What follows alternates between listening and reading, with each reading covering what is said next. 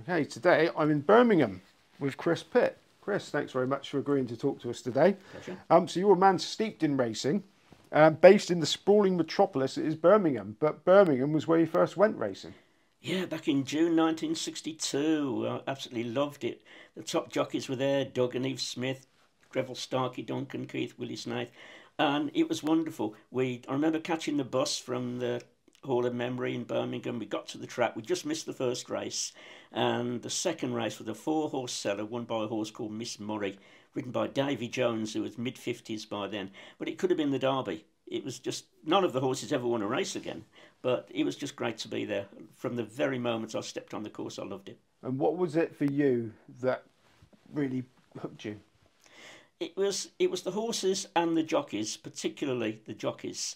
Um, Always more into them really. I remember back in 1962, my mother wrote to a guy who was my favourite jockey at the time. He was named Keith Temple Nid, probably because of the unusual name, and she wrote to him at Birmingham saying, please could, she saw he was riding there, please could I have your autograph?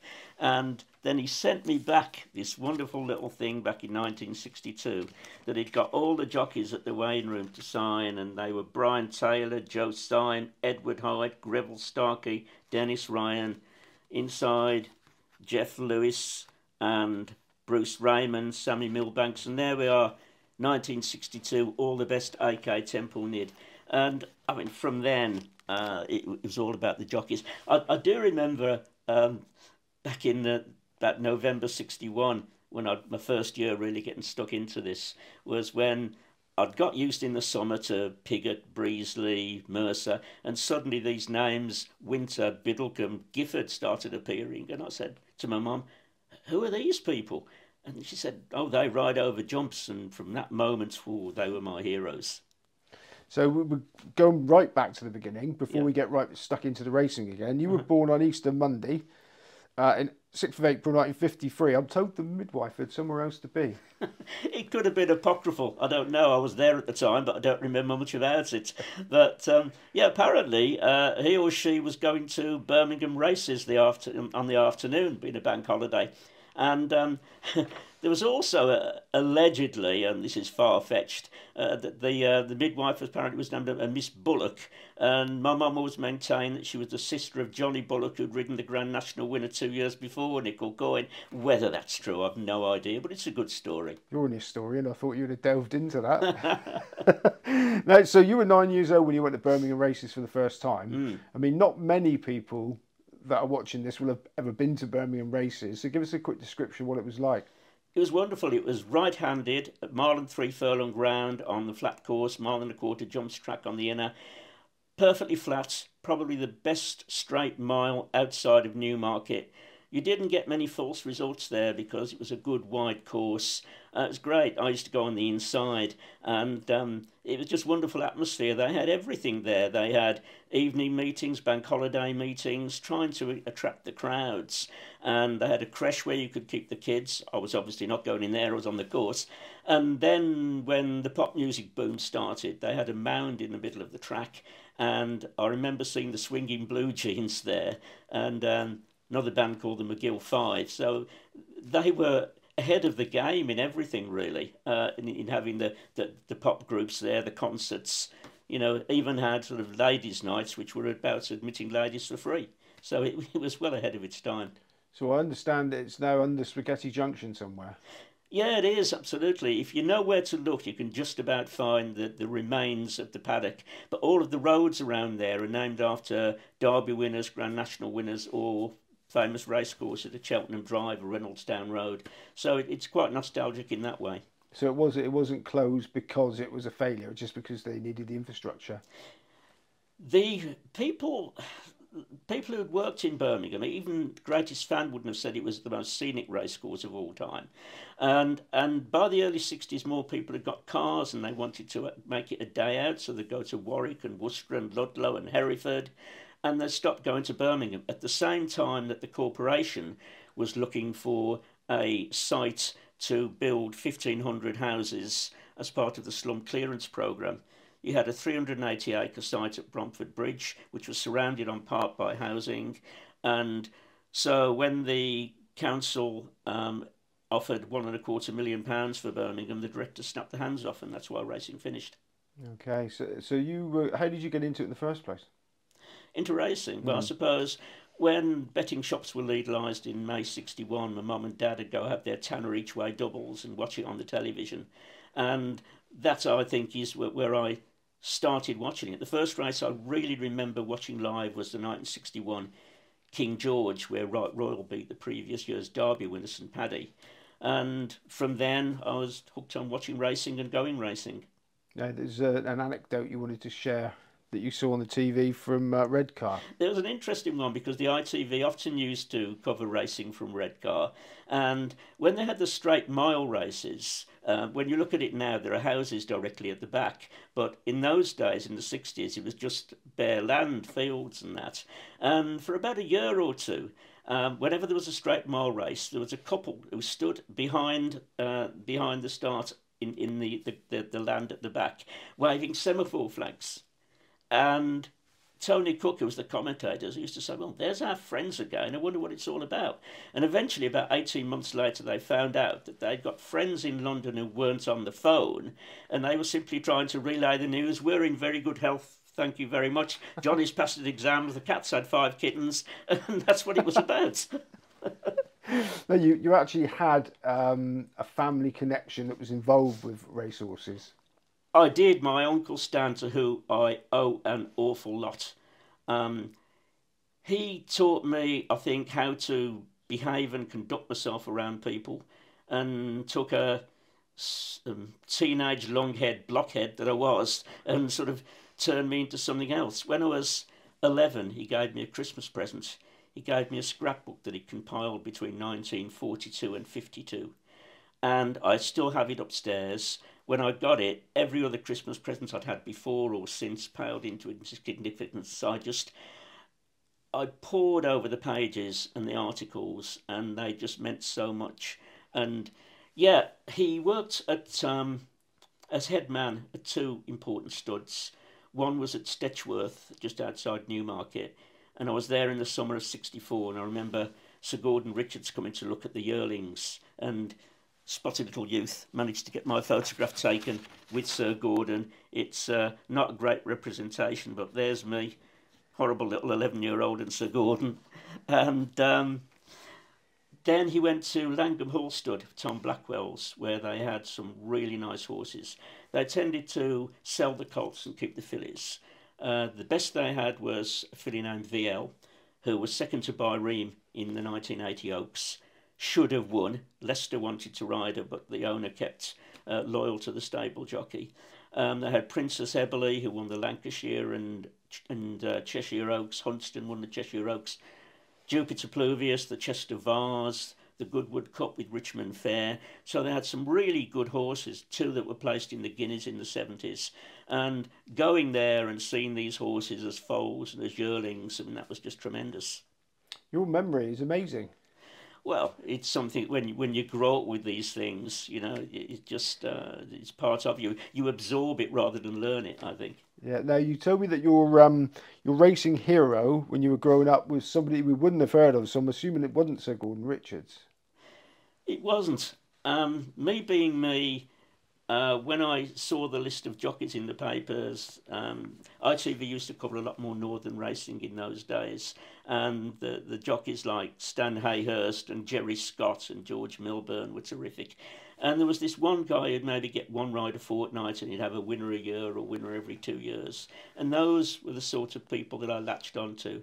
So this particular guy, I kept a record of every ride he had. What I didn't know was that his best of his career was behind him, and in the 50s he'd won the Ida Chase, been placed in the Topham. And when in 1965 he actually had a ride in the Grand National on this 100-to-1 no hoper whatsoever, the rest of the Grand National just meant nothing to me. I just wanted to see how he got on. And when he actually was in the lead over about a third fence, and I thought, wow, this is fantastic. Needless to say, capsized at Beecher's and brought down 4 others with him. And I followed his career up until he retired in 1968. and thought no more about it. And then through a series of surreal circumstances, in a way, I went to this particular sporting event called the Kipling Coates Derby one year, and this lady introduced herself and said she was getting married to this fella, and I said, well, isn't that the son of La? And she said, yeah. And then following her produced A Long Time Gone for me to sign to him, and I thought, I've got to meet this man. And Mary and I went up to Wigton where he lived, and we met him. And I presented him with a list of not every winner he'd ever had, every ride he'd ever had. And he said, would you like to see my scrapbook? I was telling him who the horses were. And it was that he'd ridden 33 winners in 13 years. He was amazed that anyone would ever remember him. But for me, he was an absolute hero. I made sure that he was a chapter in my book, Go Down to the Beaten. And we went up and stayed several times. We exchanged Christmas cards and everything. And he was someone that, when he'd retired, he worked in a tyre factory for 20 years. He didn't regard himself as being anything special, but I did. And it was quite a sad end, in as much as I spoke to him in July one year and said, look, I'm holding a Grand National preview next year in April. Please, will you come down? He said, I'll think about it. I went to ring him again in September, and about a week before, received a letter saying that he died in tragic circumstances. And that hit quite hard. But, you know, I haven't even mentioned his name. People will be able to look it up. His name was John Hudson. Wouldn't have meant anything to you or most people, but he was a hero to me. Right. So that's obviously means a lot to you there. Right. So we've got to move on. When did you decide that you were going to make a living out of your passion? I never did. It was never an intention. I worked for British Telecom for over 30 years.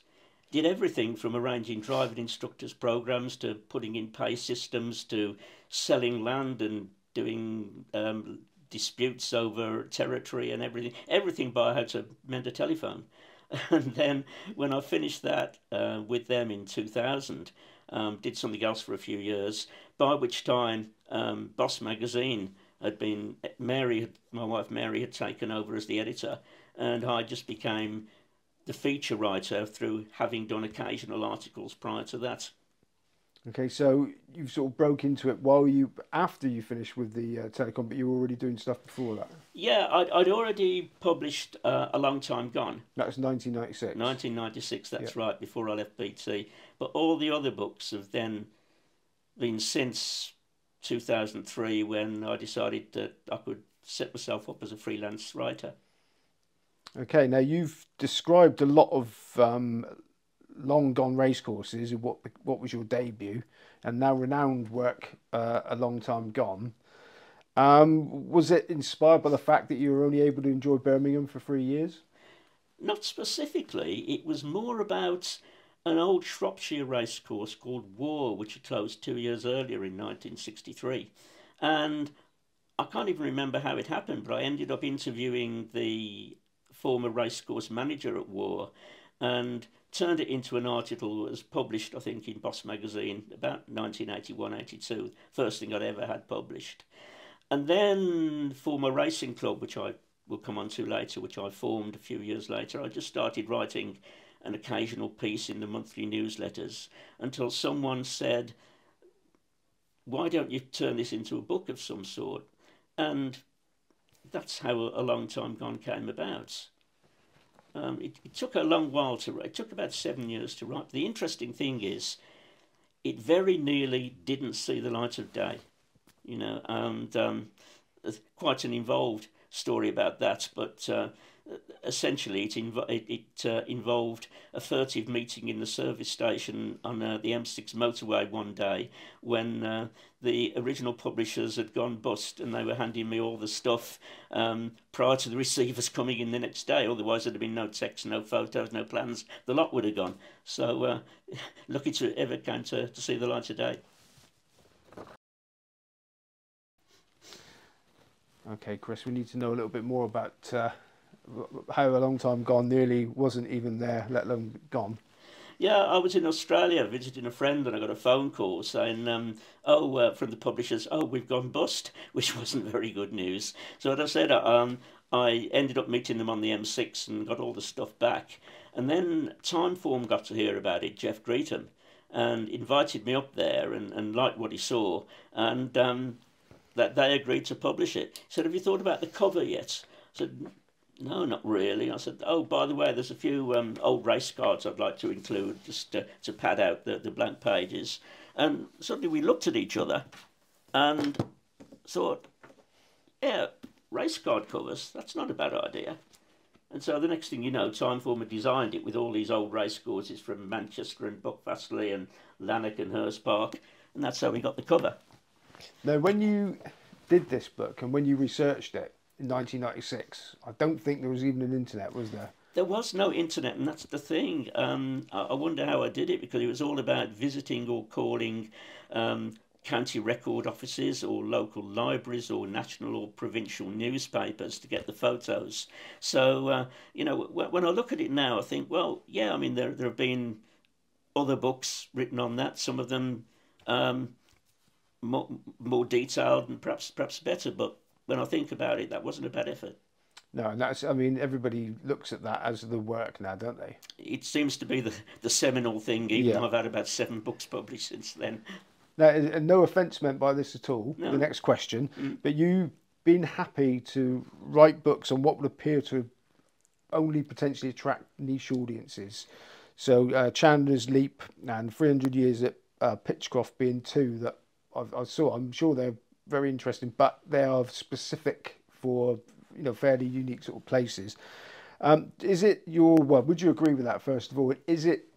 Does your own personal interest have to be piqued before you embark on a project? Oh, yes, it does. The niche part, Mary summed it up very well. She said, find a niche and fill it. With the Pitchcroft book and Chandler's Leap, I was invited to write those by Worcester and Warwick. Warwick, Andre Klein, loved A Long Time Gone. It's his favourite book. He was the manager there then and had taken it all around the world, so it didn't take an awful lot of persuading. But yeah, the history of those courses being local as well, they were easy to visit and source the information from libraries and such. So yeah, the interest does have to be piqued before I want to write something, yeah.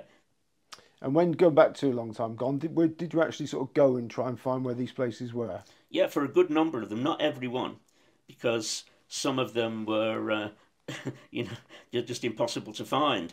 But there were, some wonderful days at Alexandra Park and Wye and Lewis and some of the more recent ones. I went point-to-pointing at Buckfastleigh and at Lincoln, went to the last day's racing at Lanark. So yeah, did do quite a few of those.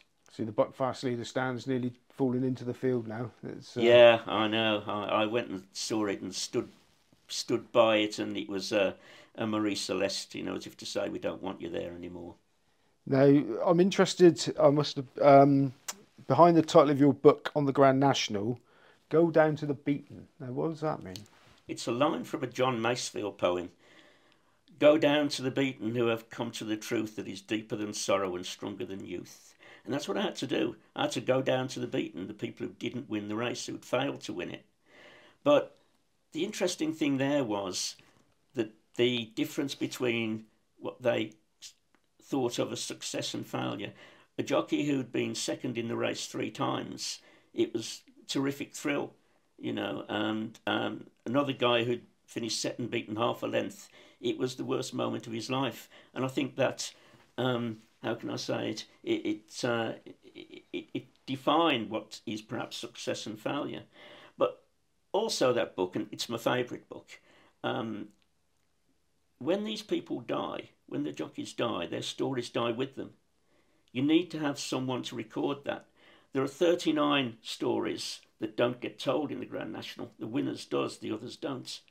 And by process of elimination, there's got to be something like some great stories. Yes, I had the John Frankhams, Peter Scudamores in the book, but I had the Keith Barnfields and the Peter Cullises, people that no one would remember or hardly anyone remember, but they had a story to tell about their day or days riding in the most famous race in Britain. And you've got to record those, you just have to have them.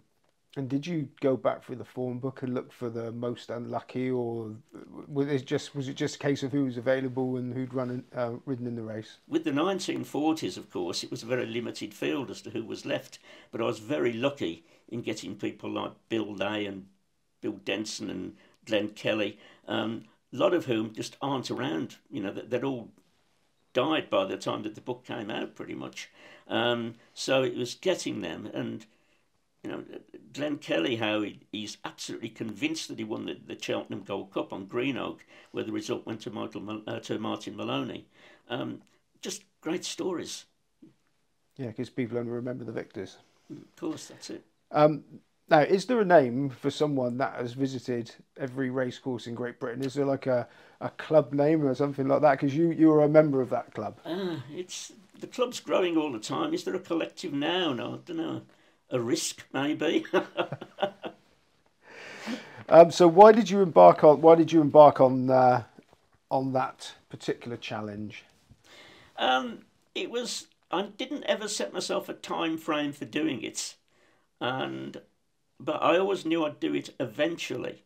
So it was just something that I just wanted to do. I think I finished the set at Fakenham in 1985, but it was never a desperate challenge. It was something I knew I would do in time. Was it sort of you realised that you'd done so many and thought I might as well finish the rest? Yeah, well, not even that. It was just I was always going to do it. I will do it as and when. You know, when I was working, I'd got a job to do, so I was fitting it in there and then. So yeah, it didn't absorb me totally. I wasn't sort of saying I've got to get this done as soon as I can. And did you assume you did it when racing was on? Oh yeah, had to be when racing was on. Were there any particular courses that sort of struck you, sort of specially? They're all so different. There were, I mean, you know, places like Sandown, you know, major tracks, right down to, you know, Market Rasen. But I always find you get a very big welcome at the Yorkshire courses. You know, so I love going there. Ripon is a particular favourite. It's a wonderful little course. You know, they do a great job there. It looks immaculate. And amazingly, you've nearly done all the Irish ones as well. All bar 3, Limerick, Listowel and Thurles. And the first 2 of those I'm going to be doing in June this year when I go on a trip for a couple of weeks with an old school friend of mine who now lives in Australia. And so that'll just leave Thurles, which of course isn't the easiest, as they only race on alternate Thursdays in midwinter. But eventually that will get done. And are there any of those that have been a long time gone that you've been to and they're no longer there? Because there's a few Irish tracks disappeared. I went racing at Tralee before they closed that down, but that's probably the only one that I can think of. I'd like to have found Mullingar and Tuam, but never got round to that. And you also continued, I'm assuming you're not going to try and embark on every race course, but you've done several around the world. Yeah, I've been very lucky. Indeed. Hong Kong, Macau, several in Australia, South Africa, and America, and of course, you know, being married to Mary, who's from Boston. Done a lot over in the States and most of the major European countries. Any particular ones that stick out that were sort of unusual compared to what we're used to? Mary was once asked which one impressed her most, and I think she quite rightly said sort of Sha-Tin, well, the Hong Kong courses. So yes, that. I've been to Velká Pardubice in the Czech Republic, but they've got a sort of smaller version to a place called Wrocław in Poland, which is in the west side of Poland. The whole place actually is quite interesting. It's a university town, Wrocław, and I think used to be part of East Germany until it was de-Germanised after the war. But they've got a little mini taxis fence in front of the stands there, and tremendous little atmosphere. 1908 grandstand and that. Wrocław, love to go there. And Murano, which is probably the most beautiful racecourse I've ever been to, surrounded in the valley by the Dolomites. Just magic, really good. And are you still involved in BBC Radio? No, not for several years now. I went on holiday once and heard someone that I put in for the job, and I thought he's better than I am, so we ended up doing it. And did that get you? Were you reporting from the races? No, no, I'll be in the studio. Be in the studio there. Yeah, there were, a couple of events spring to mind actually. One was the Void 1993 Grand National, when I'd just gone there to preview it and maybe give a short synopsis at the end of the race. And of course, with all the problems that happened, the false starts, the whole lot, they said, stick around, don't go. And I think it was about the first time that the 5 o'clock sports report contained on BBC Radio WM more questions about the Grand National with people ringing in than to talk about the matches that had happened that afternoon. And I remember off the top of my head, I just suddenly thought, they were saying, why can't you use stall starts for the Grand National? And it just came to me, and I said, because it would be like a running jump for a cross-channel swim. And that I got a lovely letter from them saying, thanks for getting us out of the trouble. But I think the most embarrassing one was 1992, and they wheeled me in on a Wednesday afternoon to preview the Derby, won by Dr. Devious. And I walked in there to the studios, and they said, go in there in a couple of minutes. He's interviewing this lady, Maria Whittaker. Who's that? The Sun page 3 girl from 1991 or something like that. So I went in and she was plugging a book and everything, and she was very nice. And anyway, then he turned to me and got a preview at the Derby, and I gave him the usual blurb. And Maria said, I'd been given a tip for a horse quite named Dr. Devious, and I liked the name. And to which I replied, well, it's because he's only just come back from a very tough assignment in the Kentucky Derby, and it might be to have taken a bit more out of him. So anyway, Maria Whittaker is sort of painting her nails and doing whatever, and we're watching the race on TV, and as they come round Tattenham Corner, mine's clearly beat. And about 3 furlongs out, I said, Dr. Devious is going well, to which he starts to take an interest, and of course Dr. Devious runs away and wins. And so at the end of the day then, I've got to sort of explain why it is that the Racing Tipster's hot tip finished 7th or 8th, whereas Maria Whittaker, who didn't know the difference between Derby Day and Pancake Day, had just got to tip the winner. So that was an interesting experience. Tell us about the West Midlands Racing Club. Yeah, I formed that in 1985 with a committee, essentially to stimulate interest. So we would have guest nights with famous jockeys and owners, trainers, members of the media and officials. We'd do stable visits to local yards. We'd arrange day trips to racecourses, week-long holidays in Ireland. We'd do competitions and monthly newsletter, everything we could to stimulate interest. And we had some fabulous guests in the time, from Frankie Dettori and Peter O'Sullivan, Julian Wilson. So yeah, we ran that for about 30 years altogether. And is it not going anymore? No, we finished it around 2016. The membership was declining, and we weren't getting any new blood coming in. The committee was sort of disintegrating due to various moving away or ill health or whatever. And it just came to the stage where, as McCoy said when he retired, I'd rather that we finished while people saying, why are you finished, rather than when are you going to finish. But we had 30 fantastic years with it and had wonderful guests. A Grand National preview, which wasn't a preview actually, it was a reunion, and we'd get these jockeys from the 60s and 70s and 80s back, hadn't seen each other for 30 years, and they absolutely loved it. We'd do replays of the races they won, and it was my way in that sense of giving something back to those guys who've given so much to me.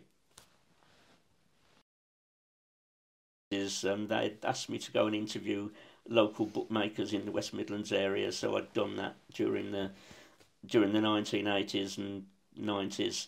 And then when I left BT, it coincided with Mary taking on the role of editor of Boss magazine.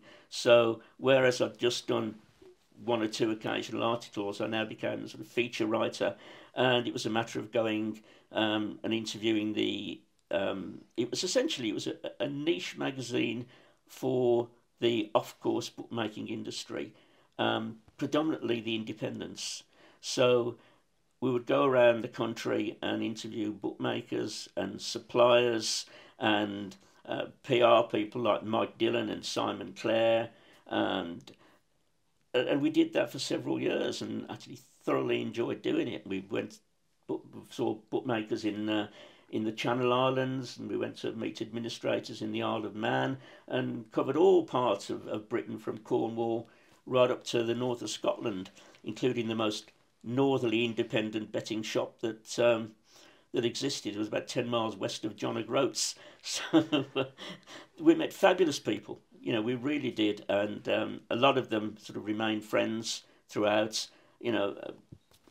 Great independent bookmakers, independent characters. Ben Keith, just one of them, who were actually then taking on the major firms and doing it very, very well.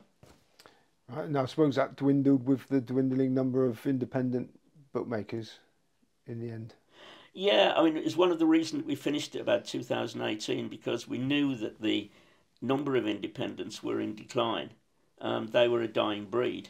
And because of that, obviously, it was getting more difficult to get the advertisers, which paid for the magazine, as it was a free distribution.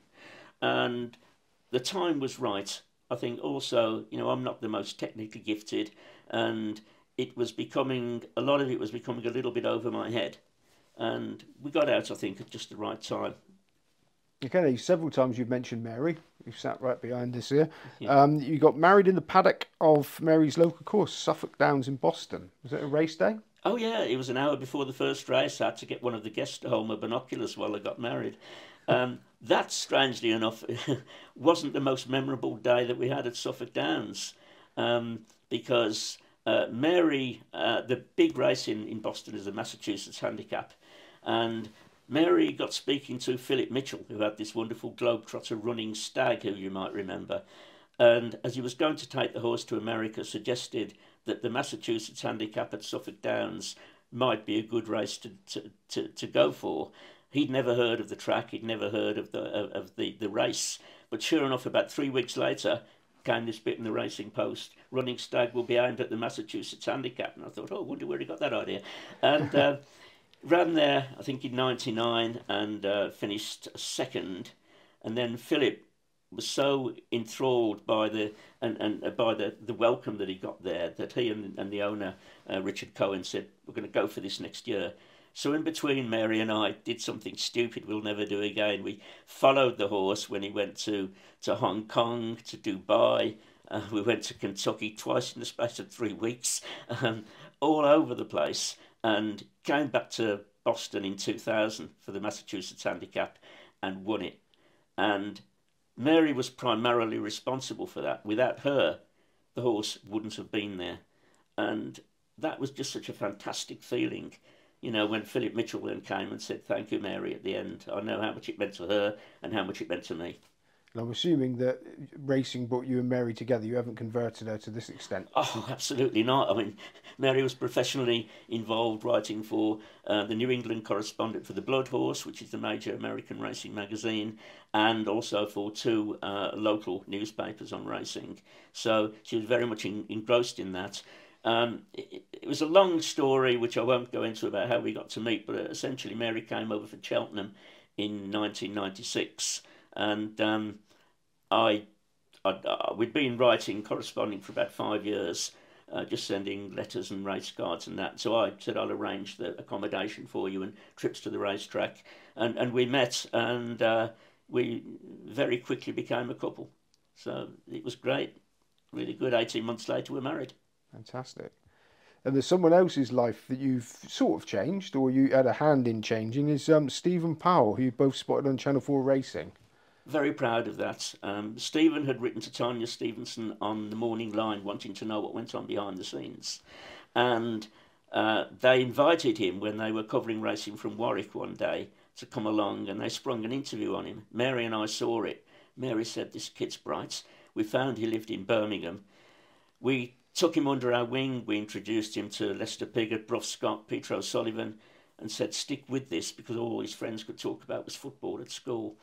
The upshot was, when he was 16, we took him to Boston. He ended up calling a race at Suffolk Downs, and that sort of got the whole thing started in a way. Called some harness racing when I was taking him up on a Monday night to Rill, to Prince Racetrack.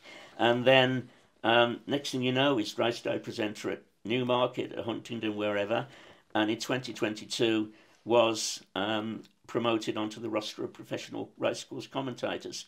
I hasten to add, he has done this purely through his own ability. We were able to give him the first step on the ladder, which we're very, very proud of doing, but he's done it all himself, and it's just a great joy to us. Fantastic. Because I think, actually, Simon, that young people have got to be encouraged to come into the sport. There's one thing that annoys me more than anything else. It's when you have family fun days, and family fun days comprise bouncy castles, face paintings. And I'm saying to the clerks of the course and the managers, where are the people letting them try on colours? Why can't they paint their own colours? Why can't you have, for older kids, someone trying a race commentary? Why can't you take them a bridle or a saddle and show them how things work? And the majority of them look at me as if I've come down from the planet Zog. But that, for me, is how you get them interested. You've got a captive audience there, entertain them with racing. Absolutely. And entertaining people with racing is what you've done, but through words. Your latest book, Let No Memories Fade, which I've been reading on the train. Yes. Thoroughly enjoyed it. Heroes of the Go Cup. Yeah. So it's 100 years, basically. Yep. Anniversary. So that was obviously why you decided to write it this year. It's not chronological. It's not written chronologically as such. There's lots of little bits to dip into: personalities, horses, events. Why did you decide that format? 'Cause it definitely works, in my opinion, anyway. It was Andre Klein, the assistant general manager at Cheltenham, who invited me to write it, having been at Warwick when I compiled the history of Warwick races. And it was his idea. He said, I don't want it chronological. And I thought, well, neither have I, because other books have been done on that. So we wanted to include, obviously, the great horses, the great races, the owners, trainers, jockeys, but also the side things, such as the TV coverage, the history of where the Gold Cup was made, the history of sponsorship, the view from the clerk of the course, from the general manager, what it was like to breed the winner. 100 things, different things, roads and pubs named after winners, 100 different things to do with the Gold Cup. And that's what I think makes it such a different and diverse book. And we talked earlier about a long time gone was done before the internet. Now this is done with the internet. Is it a lot easier now to do your research? Yes, it is. I mean, luckily I've got quite an extensive library with form books and that, but we also had a subscription to the British newspaper library, which Mary was able to go through and find the relevant bits. But there's also, just interesting to my, if it's not going off at a tangent too much, my favourite author of all time was a guy named Denzel Batchelor, who wrote a book called The Turf of Old. He was a general sports writer, wrote about cricket and boxing and football and rugby, everything. But he did a report on the 1949 Grand National, which is still the best report I've ever read in a Grand National. And I did pay a little bit of a small bit of homage to Denzel Batchelor on the back cover. And if you look at A Long Time Gone closely enough at the end of the Book Fastly chapter, there's another little homage to Denzel Batchelor. He was just my favourite author. And how much did you learn? Have you shown us it yet? How much did you learn new to you that surprised you? I think the biggest surprise was a 2-horse, 3-mile chase at Sligo, which ended up in a dead heat. And both of the dead heaters went on to win the Cheltenham Gold Cup in successive years. I thought that was unusual. We discovered that when Golden Miller beat Thomond in one of the most famous battles of the Cheltenham Gold Cup, Dorothy Paget that morning had been stuck in Germany, managed to get a flight over and then another flight from Croydon or wherever it was, and got to the race course about 15 minutes before the race. Little things, little I didn't know that moments. That's what I wanted to include. And what are your favourite bits from it? Either your own memories or memories that you've dredged up from the history books? Well, from personal memories, the first time I went was 1969 for What a Myth, galloping through the mud, when I went with a school friend's dad who was a bookmaker having a Bosman's holiday. I was at the 1987 Gold Cup when it was delayed by 80 minutes because of the snow, when a friend had given me her badge for the day, and halfway through the afternoon I was starting to wish he hadn't. But obviously watching them on TV, Dawn Run and Desert Orchid and so on and so forth, I mean, great memories. There are just so many, and I think we've captured some of them in the book. I can't speak to you without talking about one of my recent interviewees who I thoroughly enjoyed meeting, Ian Watkinson. That you helped with his book. Yeah, I mean, I've known Ian for 40 years. I'm proud to say I'm godfather to his son. And he was one of the last of the die-hard ride everything, break your collarbone and go out and ride in the next race sort of people. What he did then wouldn't be allowed now. Medical records would not be allowed. But he rode in a golden period and rode horses like Tingle Creek, Night Nurse, Sea Pigeon. And yeah, just a great guy all round.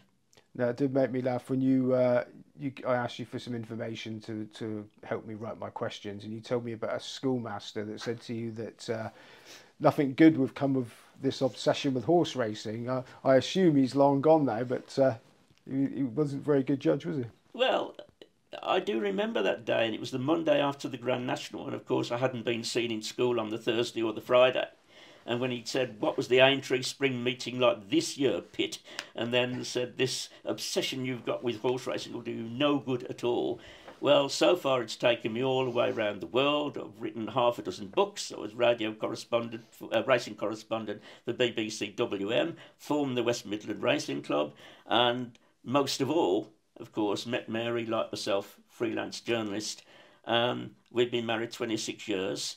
I consider myself extremely lucky, and I'd just love to have met that teacher and say it didn't do me too much harm. Good man. Now, was he the English teacher?